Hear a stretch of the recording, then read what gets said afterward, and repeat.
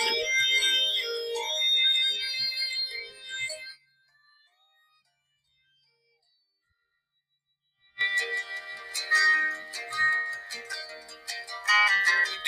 what you love has a high price to pay. Some put on a suit, but he ran the. Welcome back to Real Voices of the Game Productions. I'm Dave Dagostino, and this is our flagship show, Coaching Kernan, and I'm here with the star of that show, Kevin Kernan. Kevin, welcome back to your show here. Two great articles. I'll say a little to our audience first, but I want you to talk about those two articles you wrote the last week. They were phenomenal here. But welcome back to your show.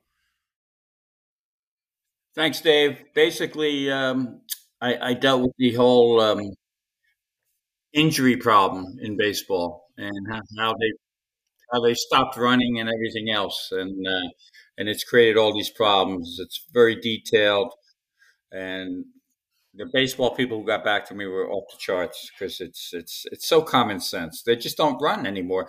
I mean, every day you're seeing like 2 or 3 pulled hamstrings with teams, and Yankees have 4 guys out with hamstrings. So I did that, and then I also did the mind game of baseball with our friend Dr. Curtis, and that got incredible. Matter of fact, someone who was at a tournament in California, their team had lost 2 or 3. Scout I know, his granddaughter plays, and he actually showed that article. Everyone in the team read the article, and everyone on the team is ordering the book. So, there's mind games is everything in baseball, and that's what we try to do, build a better ball player. Yeah, it was great. Dr. Ickes is phenomenal, and I thought the two of you together, with the times he's been on the show was great, but I think you just put an icing on the cake there with that article with him. One thing I want to do was the physical part of the game and then the mental part, and I think that's what we dealt with 2 different columns. Yep. The mental part gets untouched.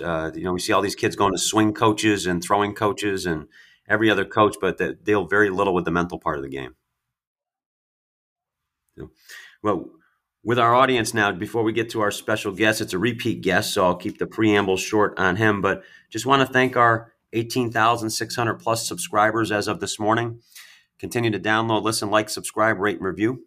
We're battling the analytics of the podcast world just like they do in baseball. Apple, Amazon, Spotify, or Stitcher is the way to get us. Facebook, Instagram, or Twitter. Actually, and Twitter. Hit us up on all those. I answer one question a day on Facebook, and I get back to everybody privately. I was not on it this weekend because I was at a basketball tournament. I apologize for my voice. I had to coach 16 games this weekend, and two of our teams made it to the championship game. So I'm happy that my voice is gone. It was used in a positive way. But make sure you follow Kevin on Ball 9, 2 great articles a week. The guys at Ball 9 do a phenomenal job trying to promote baseball. We are in 72 countries now, grassroots to MLB front offices, just trying to build a better baseball IQ. And as a reminder to our audience, says they put this on me. Prepare to embrace the uncomfortable truths. As this program, like all of our other programs, just has no time for the comfortable lies being pushed out in baseball. We're going to hit you right between the eyes with everything. So with that, I want to welcome back to our show former Major League pitcher, Jared Cosart. Jared, welcome to – now you were on in our 190, so you're the quickest repeat guest we've had, episode 198 here. Welcome back to our show, Jared. Thank you. Thanks for having me. I enjoy it. Yep. And for the audience, Jared originally was on Man on Second with Joe Frizzero. Touched a lot of audience members. We had a lot of great response to his show, and I was not on this weekend to respond to Facebook, so I have well over 1,000 responses to do. So I'll have to thank Jared for that and Kevin's articles for that. So people are really into what we're doing. So Jared, I'll start you off and then pass you over to Kevin. Hopefully my voice lasts through the questions. But, we talked a lot in the last show about your journey, a lot about your thoughts in terms of pitching versus throwing, a little bit about how you were evaluated and developed. But I kind of wanted to start this story in the middle. I know every story's got to start somewhere. Talk to our audience and share with our audience a little bit about your first major league start. The first one is definitely my most memorable one of my career. Just the surreal atmosphere, the build-up, everything towards it. Just it was everything I had imagined and more. I got called up. I was in Round Rock, Texas. I got called into the office of Tony DeFrancesco. Really gave me a pep talk, and then I ended up kind of going through the motions that day, and then he comes in and tells me I'm not pitching. And I was very shocked. I was angry. I didn't know what was going on. And then after the game, obviously, he came in and said I was going to Tampa Bay. So that was very, it was a shock kind of with how everything was going. I know that the big league club wasn't playing very well, but I was caught off guard. Even though I was pitching well, it was a very big shock to me. I get out to Tampa Bay. I got to meet up with my family and everything, and got an early dinner. Tried to get back to the hotel to get some sleep, which did not happen. But I got a Twitter message about 11:30 at night from David Price, telling me to just take it all in, kid. It's the first one is a special one, and you probably won't have another one like it again. Just enjoy it and good luck. So that really hit home. And laid there for another 5-6 hours. Got up, went about my day, and made my way over to Tropicana Field.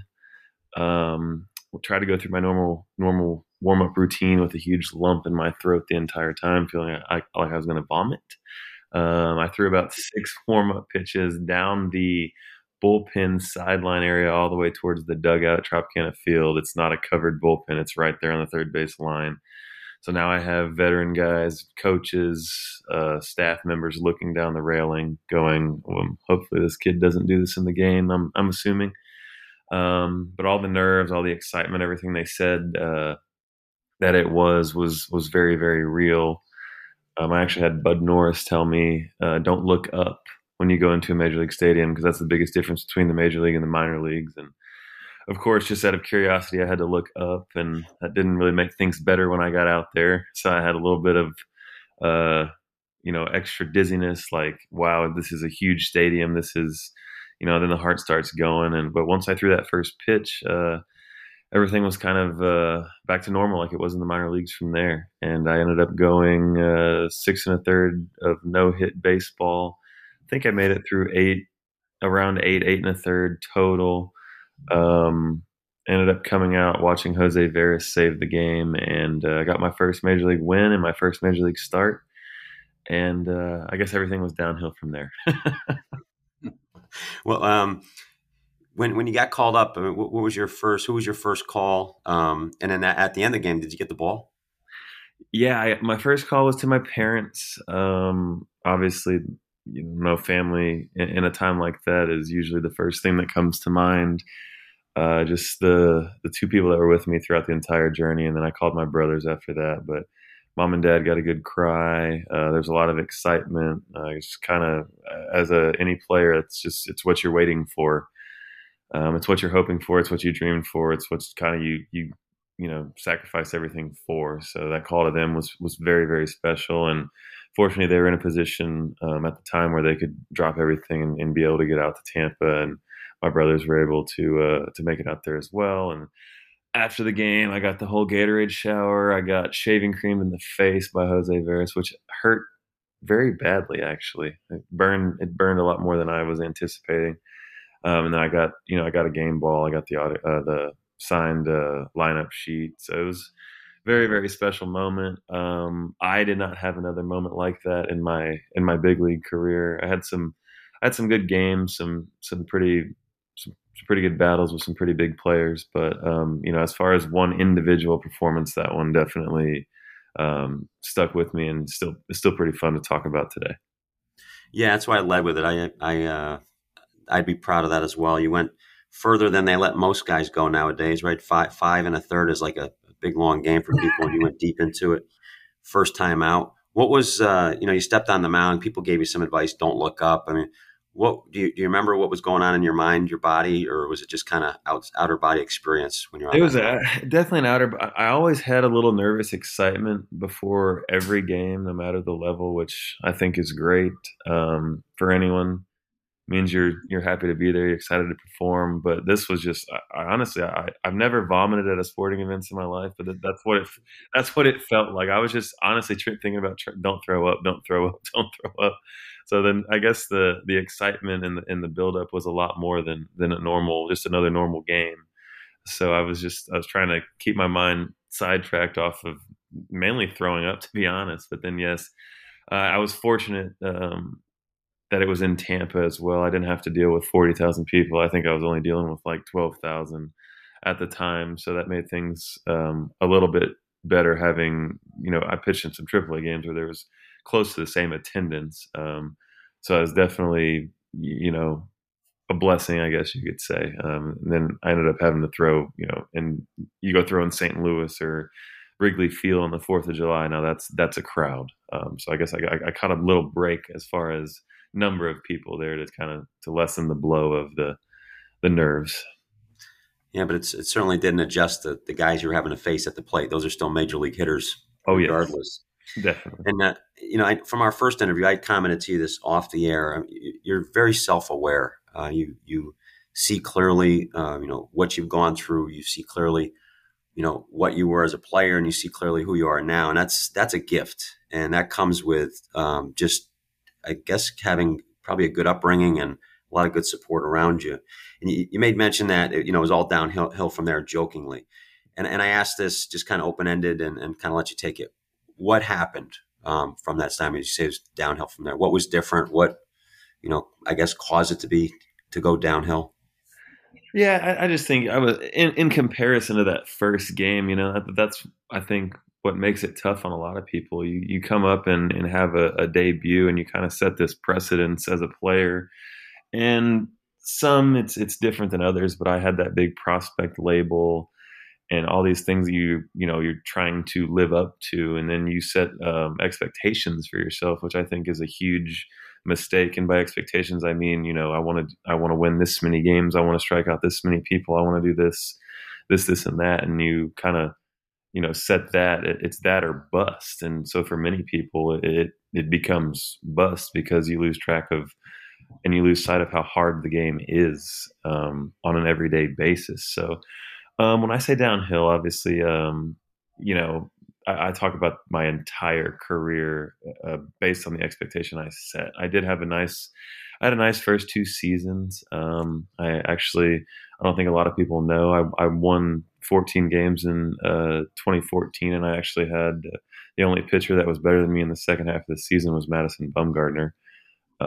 So I know my name isn't a big name or anything, but I did have a very solid run for a 2-year stretch, and then obviously I got traded over to Miami from Houston and dealt with a number of injuries and other things, and just never was able to get back on track to those 2 seasons that I had kind of set as my own personal expectation for my major league career. And I think that's common with a lot of people. You see a lot of pitchers come up and have successful debuts. And there are a lot of factors that come into that. Those guys don't know you; they haven't seen you.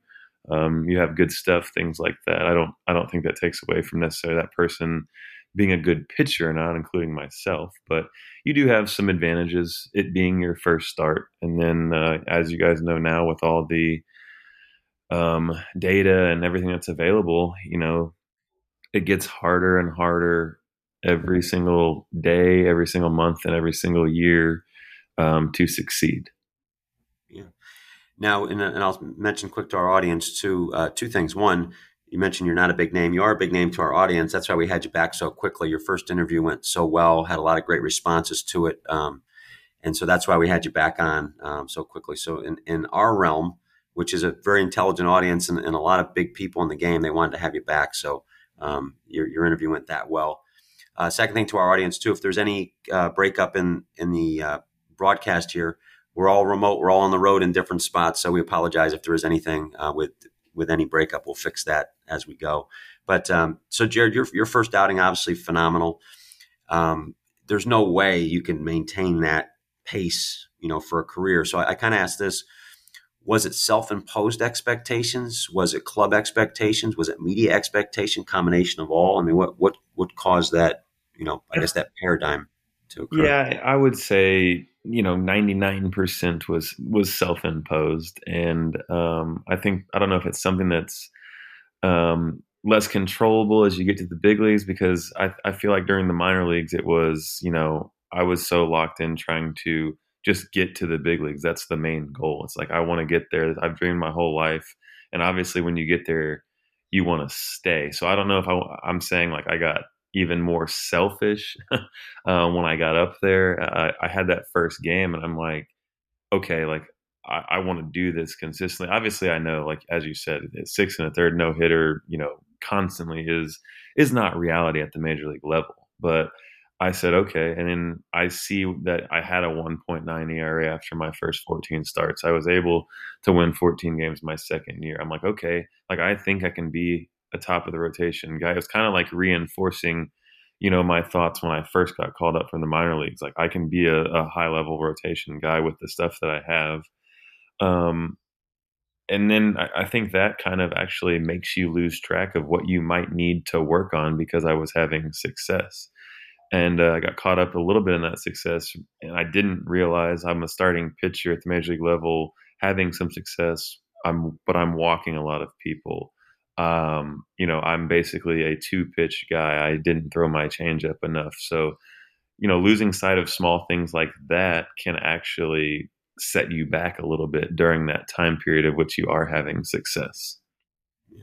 And I don't want to paraphrase it and oversimplify what you're saying, but maybe a message to the audience, the kids out there, don't accept in victory what you wouldn't accept in defeat. Right?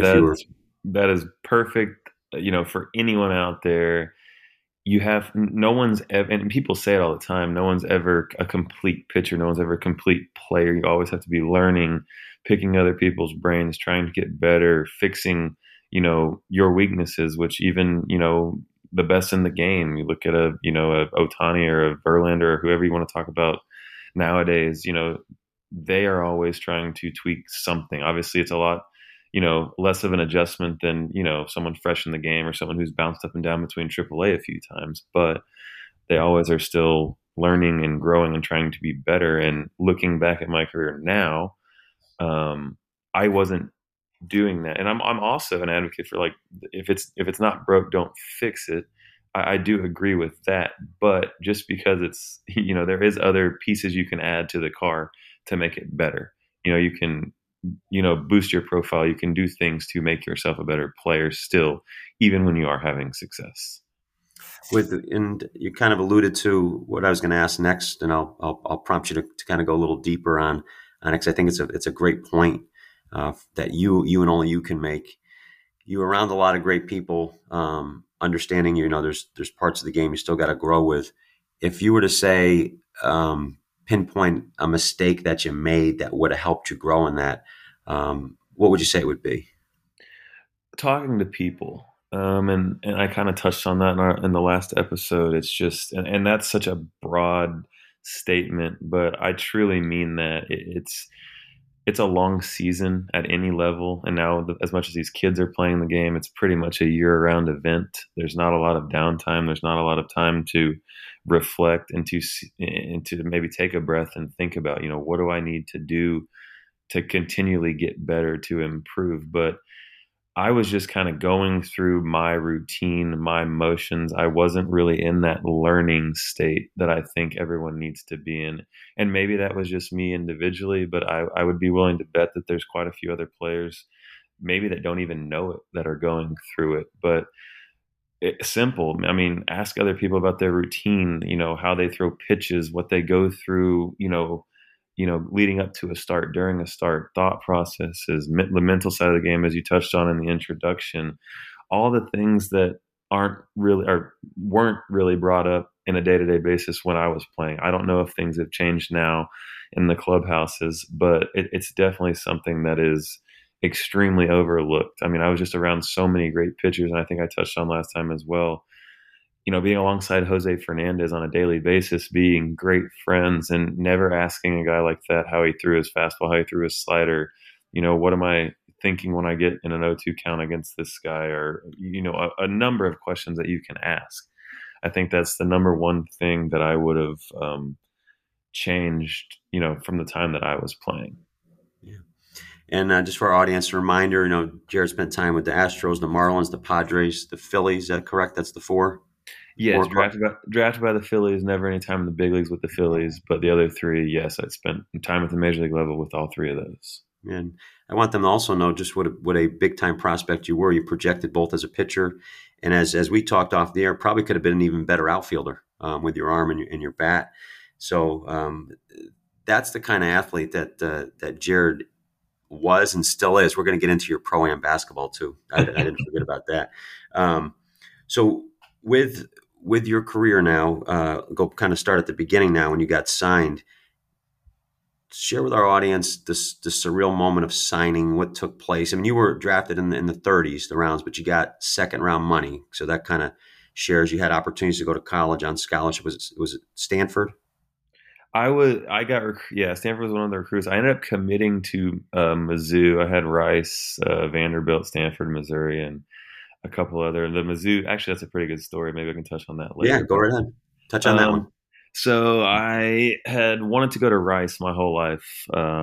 Obviously, now I kind of look back and say why, because of the number of shoulder injuries that were suffered throughout that really good stretch they had. But being a Houston kid, going to Rice baseball camp since I was 8 years old, Rice was the bucket list, and I ended up actually, making a verbal commitment to Rice.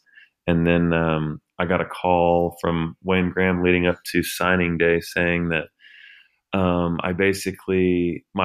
scholarship money was needed to give to Anthony Rendon, who turns out to be he's a friend of mine, and he turned out to have a pretty nice career so far, and he's still doing it at a high level. But it's, ironic, basically, Wayne Graham said, your parents are going to need to pay for a chunk of your college for you to come here because we have to give that money to Rendon. And, I just felt undervalued at that point. And I said, no, thanks. And, you start calling around that late in the signing period, and, Stanford, a Vanderbilt, and these other places, they are like, well, we'd love to have you, Jared, but we don't have any money. So kept making calls.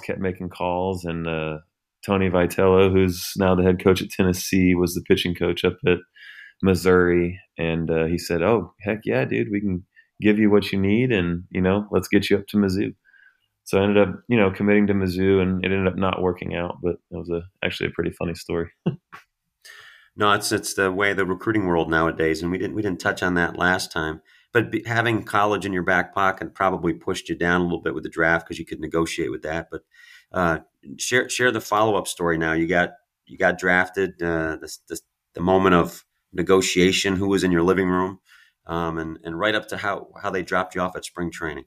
So there wasn't a lot of. I think even the Philly. I was a gamble as a pick. I weighed 160 pounds, soaking wet, 6'3", and I ran it up to 97 off the mound and 101 from the outfield. So I think they were kind of taking the approach, like, let's just see how bad this kid wants to sign.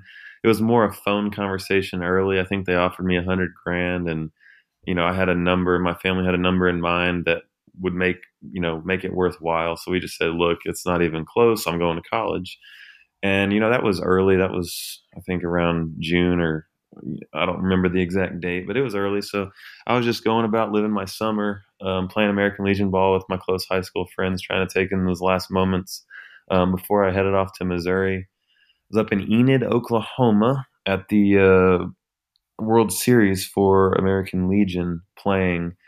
And it was pretty funny moment. It was the day before signing day.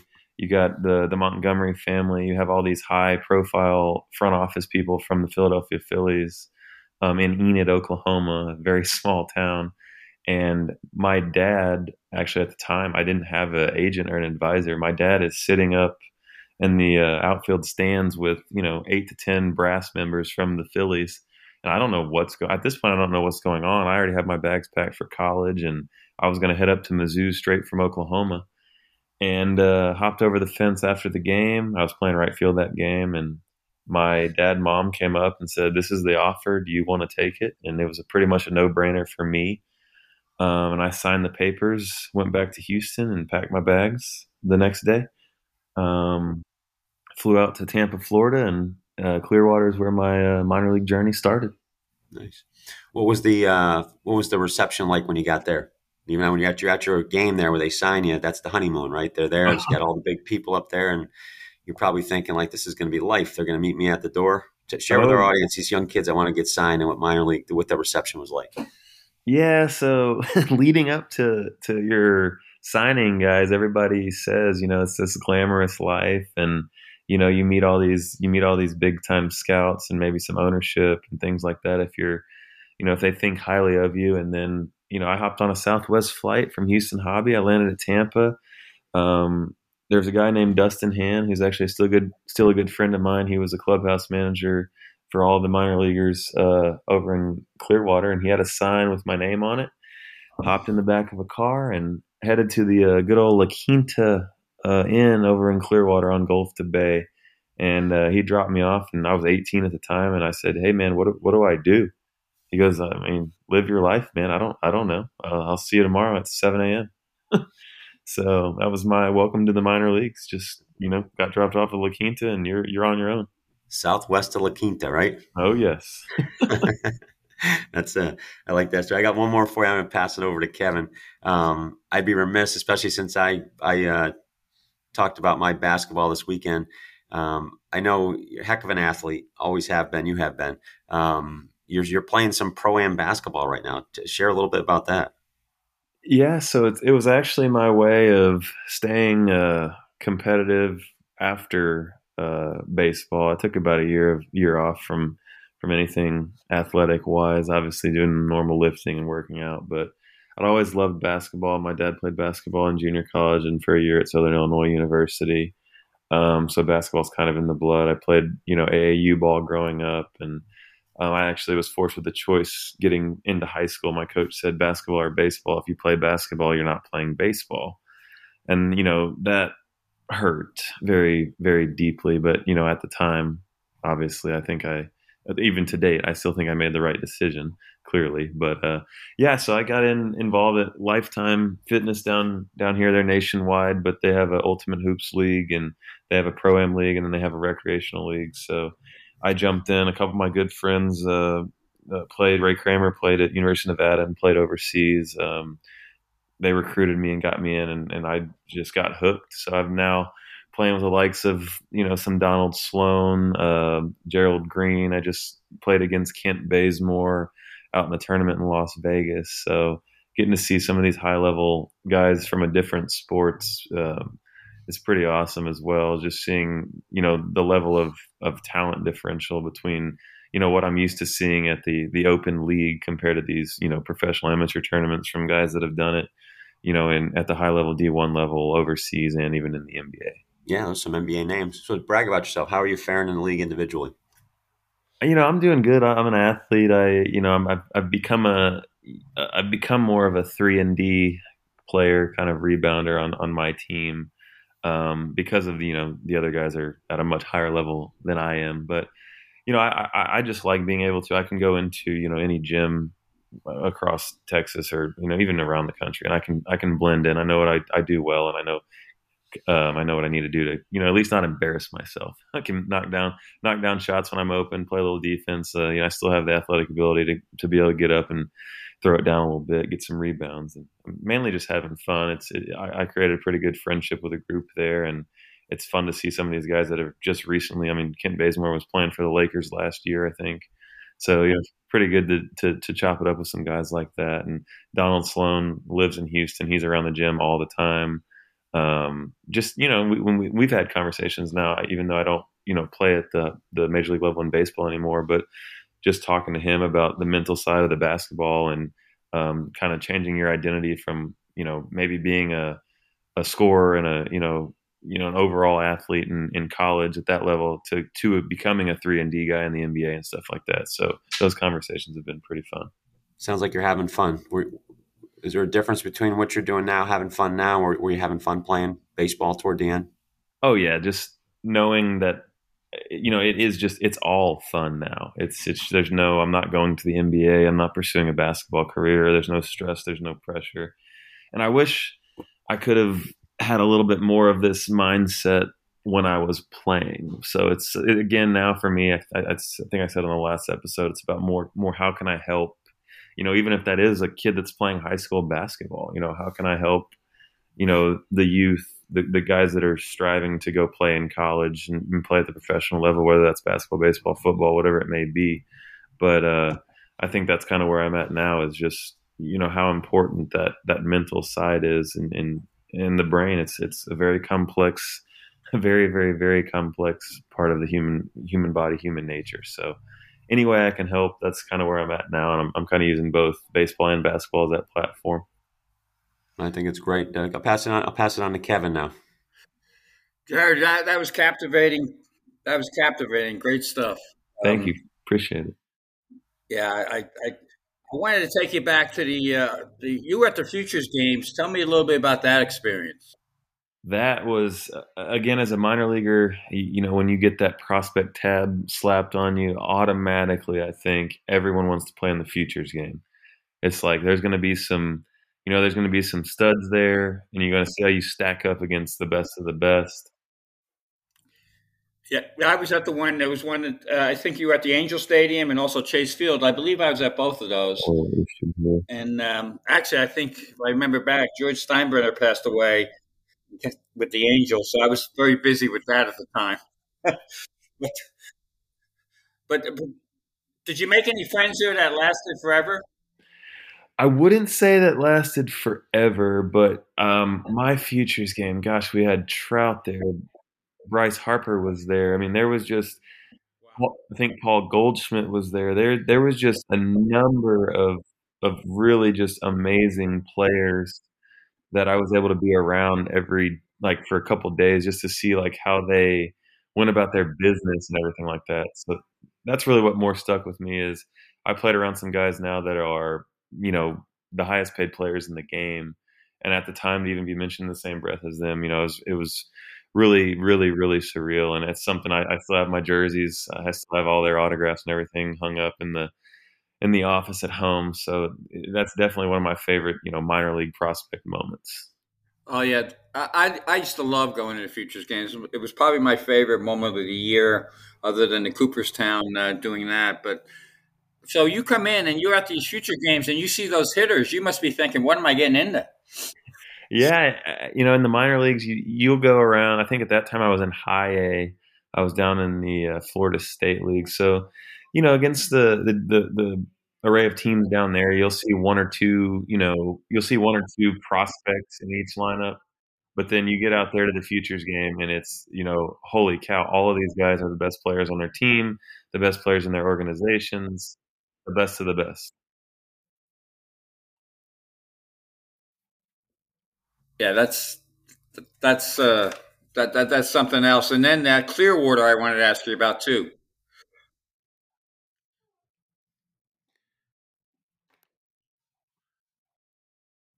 Jared, I think Kevin was asking about Clearwater. I couldn't hear it. Yeah, it cut out Yeah, on me for a yeah. second. Kevin, we're all remote here, different hotels, different parts of the country. I think he was trying to get about Clearwater. Yeah, I couldn't. Oh, Clearwater. When I was playing there,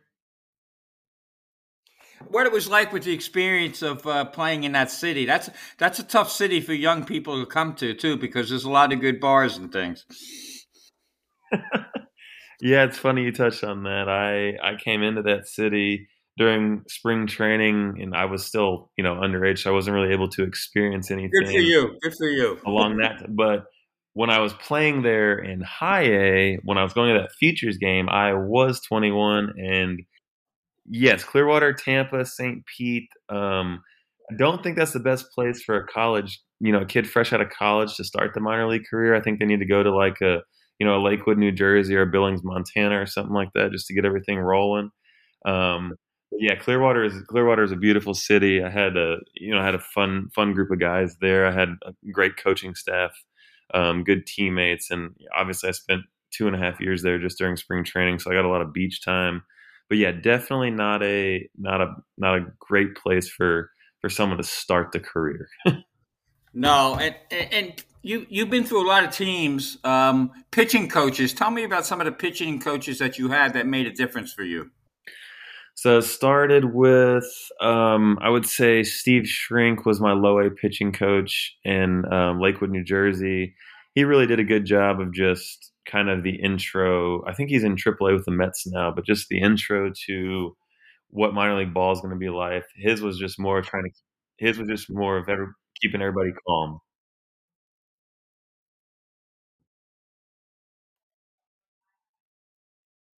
Say that again. I'm sorry. I'm gonna have to let Dave take over because I'm cutting in and out, and I can't really do it the way I want to do it. Yeah, we got a lot of kickback in. We're all remote here. You were talking about Clearwater a little bit, Jared, in terms of distractions, maybe as opposed to different sites. Expound upon that for kids, and obviously the kids guys that get drafted, they can, they can put blinders on, so to speak. But talk about the mental part of that game. We were on the field. Now you're off the field. You're talking about certain Yeah. distractions for young guys. What advice would you give to a young guy going into a situation like that? Yeah, it's very hard. It's the balance of life. It's the balance of even if you get out of college and go get a job, it's like I have a job to do, and how well do I want to do that job? I mean, I do 100% think that you need to have that balance between enjoying your time and having fun and then work. But you have to realize that you're going to have a lot more time at that field, a lot more time in that weight room, a lot more time in that video room than you are, off the field. I would say, as a young kid, high school, college, going into the pro ball ranks, it's like enjoy those cities. I'm not go to the bars, enjoy that time, but do it on the off days. Do it on the days, don't let it become an issue where it can start affecting your performance, especially hey, if you're a guy from a small town or if you're a guy that's been sheltered in high school, that's kind of where I was. I wasn't out. I didn't really know a lot. And then you're thrown into Clearwater, Florida, and you see, the women there and the bars there and the opportunities in other, areas there. It's going to be a shock to you. And it's probably going to be something that you're like, oh, this is kind of cool. And if you don't know, if you haven't been, I'm hoping, with college kids nowadays, you've gone to college, you've got your experience, that's kind of your learning curve for social life. So, maybe it's something you can, do in moderation. But I think that is, the camaraderie of the guys going out after a game, having a couple of drinks at the bar Yeah, or that's whatever, part of it. playing pool. It's part of the game, and it's really fun, and it's something that I enjoyed. It's just something that you cannot let yourself get too caught up into, especially in a city like Clearwater, especially in like once you get to the big leagues, you're playing in, major metropolitan cities where you can, you have the money to do whatever you want, to go be whoever you want, to go to eat wherever, drink wherever, and live that, extravagant lifestyle. Yeah. Now, as far as the distractions, did you get caught up in that at all? Without, you don't have to go too deep into it, but Yeah, just definitely. I mean, definitely. Early on when you're turning 21 in Clearwater, and you have been a small town guy who hasn't got to experience that. It does kind of come at you fast, and all of a sudden. But again, I had that realization with that. You got to sit down early on and say, it's not fun coming in to the field to get these workouts in that are pretty hard when you're not feeling 100% when you've had some drinks the night before. So it's really that balance of trying to know when to have fun and know when it's time to be, serious. and Kevin was touching on the futures games that you were in, two futures games. That's doesn't happen. So obviously you're undershooting your talent level. I think you're very humble. That's part of your appeal. But go back to the futures games. He was asking you, kind of do a little round robin of guys that were there, and who did you connect with? Anybody there you kind of connected to that nowadays is a big star in Major League Baseball, or even So now? I was around. Gosh, we had Manny Machado was there, but he was on the other side. Bryce Harper. I think that's a pretty. I think that's a name Yeah, everybody would know. some Mike people know Trout. I him. think it's a name everybody would know. Paul Goldschmidt was definitely someone that everybody would know. I connected very well with Will Middlebrooks. I know there's probably a large number of the audience that knows him. Won a World Series with Boston. We actually played against. Yeah, we played against each other often. He was from Texarkana, so Texarkana and League City American Legion, which is where I played. We played each other in the state championship, I think, for like 7 years in a row. And the year my junior year would have been his senior year. Their American Legion team consisted of Michael Waka, Will Middlebrooks, Zach Fowler, and ended up going to pitch at Oklahoma, I think. But they just had a very, very good team. But anyways, at the Futures game, me and him, we hit it off, being Texas guys and having played against each other, kind of sharing that story. That was pretty cool. But just those names at the Futures game, again, it was one of those things where I didn't really get to take it in like I wanted to. But, looking back at who I was around and who, I got to talk to and shag BP with, it's pretty crazy. Yeah, I mean that's a who's who in talent. So that was your class right there: the Machados, the Trouts, the Harpers, the Goldschmidts. Those are that's a fantastic crop of players to be in. So that lets our audience know just what kind of prospect you were coming in. In regards to stuff away from the field now, kind of going back to that. And I know we chatted about this, and you can go as deep as you want into it, and if it's something we don't want to touch on, that's fine as well. But you and I spoke off there a little bit about other things that kind of touch on baseball, and we see this, baseball frowned upon. Now it's prevalent in our game, and that's gambling. We see Yes. it behind home plate. We see daily fantasy. We see all that stuff. Can you touch on that aspect of the game? As it's kind of permeated the baseball, and then how it maybe affected you a little bit.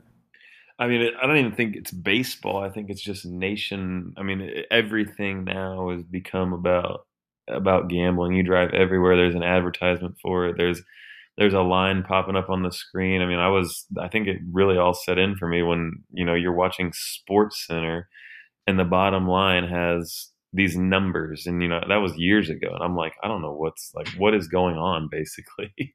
Now everything's turned into it, and yeah, in the clubhouses. It's I mean, everyone. I mean, I don't say everyone. But I mean, you would say 95%. I mean, you got March Madness pools, you got dice, you got cards, you got everything going on in locker rooms, in clubhouses. So it just kind of becomes, um, I don't know, it kind of becomes second nature, and you don't really think of it. You're making all this money, and usually the gambling that's going on in the clubhouse isn't it's not crazy. I mean, you have some veteran guys that have made hundreds of millions of dollars that you don't even go sit at their table. You're not even allowed to sit at their table. But for the most part, $100 here, $100 there, we're playing cards, everyone's having a good time. But yeah, then you start like, oh, I can bet on I can bet on basketball, I can bet on this. Oh, I have a pretty good idea of sports. So then it basically starts becoming a part of your lifestyle, and that's kind of what happened with me. And then I ended up making a tweet that was supposed to be a direct message, but it ended up going out there and into the Twitter world. And yeah, it turned into a big, big, big ordeal. It really was nothing. I asked for some advice about some NCAA tournament games. I mean, we had March Madness pools, we had all kinds of bracket stuff going on in the clubhouse, and I had come across a guy on Twitter that was making some pretty good picks. So, but for whatever reason, I put out a public tweet about gambling, and all of a sudden, it was automatically assumed that I had bet on baseball. So that was a 2-week process of everyone going through my phones, computers, you name it, to make sure I didn't bet on baseball, which I did not. I'd like to think I was more intelligent than that. Um, Yeah. but yeah, I mean, I had at the time I was, had all kinds of clubhouse bets going on. I had made bets with illegal bookmakers. But again, it just had become a way of life, kind of another competitive thing outside of baseball, which is horrible. It's a horrible habit. I don't recommend it to anybody. I mean, I always say now, heck, if you want to do it, just try to limit it to when you go out to Vegas with your friends, go to Atlantic City, do something like that. I'm not saying it's bad overall, but I think history has shown in the long run, everybody loses. Yeah. And it's just so our audience understands, like that's a part of the clubhouse. People are playing cards. It's a competitive environment, and it's just part of a Monday. There. So, and NCAA tournament pools, those are things that we all do. Those are things Yeah, that of course. every office does. So, I appreciate the way you articulated that, and it's another good message to young players going in 18, 19 years old. They're just trying to fit in socially. They're trying to hang with their teammates. They're trying to, when it's seen as normal, it's just done. So I Yeah, think, and I think that's my biggest thing, for any kid that's getting into baseball between 18 to whatever it is. I'm not your parents. No, but I'm not your owner. I'm not telling you what to do. By all means, if you want to experience it for yourself, go ahead. It's going to be fun. You're going to get a rush out of it. You're probably going to enjoy it. But I guess my thing is just trying to be a mentor, trying to be a guide. Do not let yourself get caught up into it, because it will affect you way more than you think. I know at a young age, everybody thinks they're invincible. I did too. I could go out and we could all get drunk and have a good time, and I'm going to recover just fine because, I'm 21 years old. The body recovers. I'm going to be able to go about my business. It doesn't affect you maybe in the immediate because you are a superior athlete. You are, able to recover. You are able to do all these things. But, you look 3, 4, 5 years down the road when, you have an injury that you sustain and you are thinking, well, I went through the same workout process. I'm doing all my stuff. Why did I get hurt easier this year? Just those little things that you're incapable of thinking about when you're 18, 19, and 20. I mean, I know I was. So I can guarantee you there's others out there that have been in that situation where you feel that feeling of being invincible. You feel that I can do whatever. I'm still performing well. It's, hear it from somebody else, guys. I know you don't want to hear that from your coaches and your mom and dad that are all just trying to help you because they care about you. It's probably hard to take it in from those guys, but hear it from someone that's experienced it at a personal level and then done it at the highest level. It's definitely not worth it over the course of your career. Yeah. And we still have Kevin with us. We're having an audio problem with him speaking, but he's with us in here and he's texting me as you're talking. He wanted to let me know that in 1988, he won the March Madness pool in the Padres clubhouse. So, but just kind of to our audience too, well, first of all, people who know Kevin know he just doesn't know baseball. He knows all sports, but his message too, and it kind of gives an idea that gave him instant credibility in the clubhouse when he did that. So it's kind of it's a camaraderie thing. It's it's seen as obviously negative, but I wanted you to share that story, and I'm glad Kevin hit me with that because I've heard him tell it before. But that type of stuff is how people bond. It's things they bond through in the clubhouse. So and it's a great, and it is good, a part of the game. And I, like I said, I miss, that's one of the things I miss about, the locker room is just being able to, sit there and watch a March Madness game with the guys after a hard day at spring training. And, you just talk about another sport, you watch basketball and you got a couple bucks on the line. But again, for the long term, it's just, you don't want it to turn into addiction. And I know there's a lot of people that can do it in moderation. There are some people that can't. So I think a lot of that comes down to the person that's doing it. But I think it's better, from an overall standpoint to try to steer clear of it because, you don't ever want it to turn into something that it doesn't need to be. Yeah. No, I think it's a great message. And, for our audience here, share a little bit about what you think you could do, because you obviously you've had a ton of experiences, positive and negative. You're self-aware enough to identify which is which and adjustments you would have made. What kind of role could you play for a major league club right now? I think a little bit of everything. I mean, I go into, on the side over here, I'm coaching, I'm giving pitching lessons. And I think that's kind of what has got me a huge audience in the Houston area, is because I think the parents can see, whether I have some high school kids, some college kids, some 10-year-old kids, so all levels.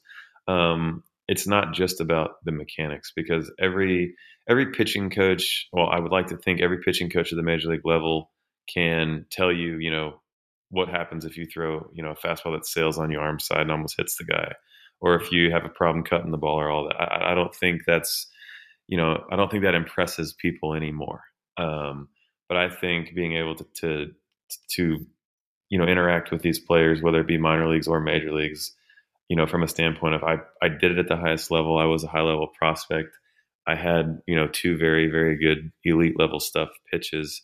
Plus I had, the gambling issues off the field. I had, other things that I've gone through. I've had the injuries. I've dealt with vertigo. I've dealt with, 3 elbow surgeries. I've dealt with hamstring strains. I've dealt with all these things, basically, that I could be a guy that somebody can come to, and feel comfortable with talking about any of the 3. And I know, Major League Baseball teams have EAPs, they have mental skills coaches, they have all these people that, they want you to talk to. But I mean, I can tell people from personal experience, I will leave names and organizations out of it, but I spoke directly with an EAP and I spoke directly with a mental skills professional that, told me everything was confidential. And I can guarantee you it was not. I found out down the road that confidentiality had been breached. And I think that's a thing that players need to be made aware of. You are getting paid by this organization. So no matter what they tell you, they want to know everything about you.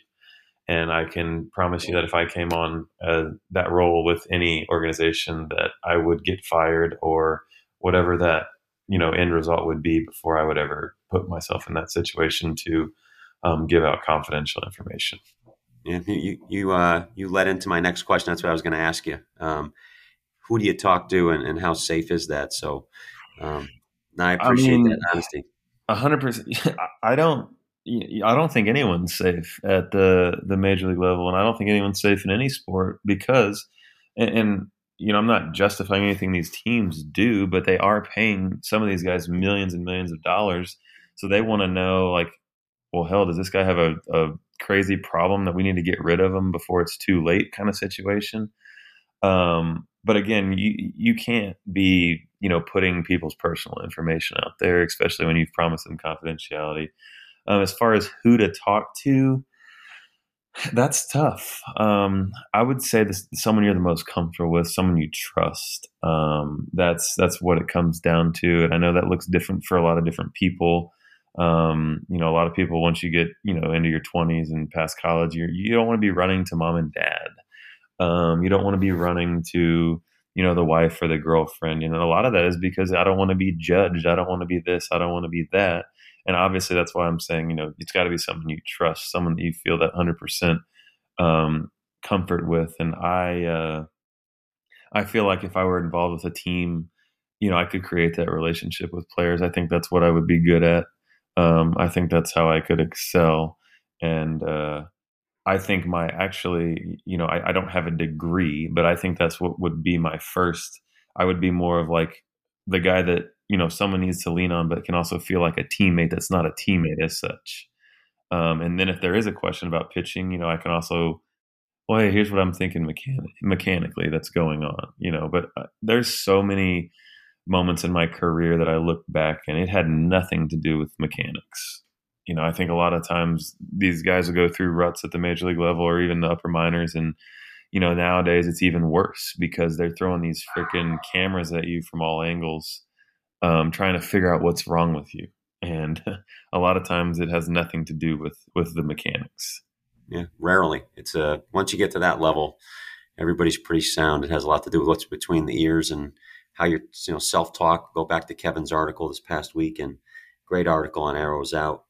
With your perspective on what you've gone through, what you're seeing now, talk to us about the state of the game. What's your thoughts on the state of the game? Take it any direction you want. I think, the talent is just, it's insane right now. I thought it was insane when I played, but, from a pitching standpoint, it's like everyone makes it look too easy. It's 97, it's 100, it's 95, every pitch almost. It's crazy. The one thing kind of you touched on earlier that I don't, love is, the starting pitchers are, kind of fading out per se. I get it. I get it, but I don't get it with all the analytics and stuff. You want to bring in the guy with the best chance of getting these guys out, the numbers. We're throwing all the others, the feel and stuff out the window. So that's something I can kind of see that I don't love. But other than that, I think the game itself is in an okay place. Oh, well, how can I forget? Trying to speed the game up was something that really made me angry. I don't really understand. I understand it from a general fan perspective, like someone that doesn't go to many baseball games. But sometimes the beauty of a baseball game are those 5-hour ones. They can be tough to watch, but, being someone that played it and someone that's watched it for a long time, I feel like that's just part of the pastime, and I hate this, runner starting on second, blah, blah, blah. I'm not a fan of it personally, and I don't speak for everybody, but I liked the old way better. I was much more of a fan of the old way. Like if you don't, you're free to leave the game at any time. I know beer sales stop in the 7th anyway. So, I want to see a game get played out, all the way through. I know in theory what they're trying to do, but I'm much more a fan in that regard of the old school way. Yeah, I think some of the people have liked the pitch clock. I get mad when they have to legislate something that should be, a natural course of baseball. And Kevin had asked that question. He wanted to know your thoughts on state of the game. Kevin always asks one question. He's asked me to ask it for him today as we deal with some technical issues, but he can hear the answer here. But at the end of every show, he always asks our guests, and it's a simple question in the way we ask it, but it's a pretty deep question. You can take it any direction you want. What does it mean to you to be a ball player? Oh man, that is a tough question. For me, it meant it meant everything for me to be able to put on a major league uniform, to be able to put on a minor league uniform, to be able to put on a high school uniform. I think, love of the game is a real thing, and it's a question that every athlete on every single level needs to ask themselves. Do you really love this game? And that is also a deep question, and a question that people can take however they want. Because my number one thing is, if you don't, you will get chewed up and spit out by this game. There's no other way to draw it up. But, being a ball player to me is something that, I will forever cherish. I dedicated, hours and hours and hours of my life, both on and off the field, to the game. Obviously, you have a lot of people to thank: my parents, my brothers, all the people that supported me along the way, and those that truly cared. So I think that's another thing that makes, being a ball player special, is those people that helped you get to the level that you got to, and that level that you wanted to get to. I could not have done it without the help of them and numerous people along the way. There's too many people to thank. But to that same question, it's interesting. I was carrying the identity of being a ball player for a long time, and I realized that there's so much more to life than just being a ball player. So I think that's something that everyone really needs to understand, is that you put on that uniform every day. It's a blessing. You never know when that game's going to be taken away from you. You never know when that game's going to end. So cherish every single, whether you're in high school, college, minor leagues, major leagues. I never could have guessed my career was going to end the way it did or how it did. So I know that's an old cliche saying, but that needs to be taken to heart, because being a ball player is a short period of your life. Even if you make it 20 years, you're going to be a dad, you're going to be a brother, you're going to be, a mentor for hopefully a lot longer. Even if you make it to life expectancy, for a lot longer than you will be a ball player. So don't let that ball player, slogan or logo, overtake your identity. You're much more than that. You're a human being. You're a friend, you're a brother, you're a mentor, you're a dad. There's many other things. So being a ball player was everything to me, but sometimes it was too much of everything to me, and I got lost in those other things that you need in order to stay sane in the life of a ball player. Well, if the front office people listening to this don't pop on the phone and get a hold of you to help out their ball club, my opinion, I don't think you need a ball club to start doing what you want to do. I think a lot of people would love to have you help them. And you talk to me off there, I'll help get you going, because I think you got a business right here to do it. There's no question in my mind. So, but Jared, thanks so much. I mean, I was going to ask you what parting shot you wanted to leave the audience with, but I think that's a perfect way to tie it up, how you did it. And we've kept you for close to an hour again today. Thank you so much for gracing us with your presence for a second time. And you can see Kevin's note to you in the side note there. It was a great job, Jared. Phenomenal real baseball and life perspective. I'm with you on the fake runner and these speeding up game rules. Let the game be the game. Great answer on being a ball player. Thanks so much. So that's great. I mean, Kevin's the real deal. That's a Hall of Famer in every sense of the word. So when in doubt, you got that. Screenshot that for yourself. He believes in you. Anytime he compliments me, I do the same thing. It means the world to me too. But so with that, just thank to our audience, your support, 18,600 plus subscribers. This is episode 198 on Real Voices of the Game. This is Coach and Kernan, our flagship show. Just make sure you continue to download, listen, like, subscribe, rate, and review.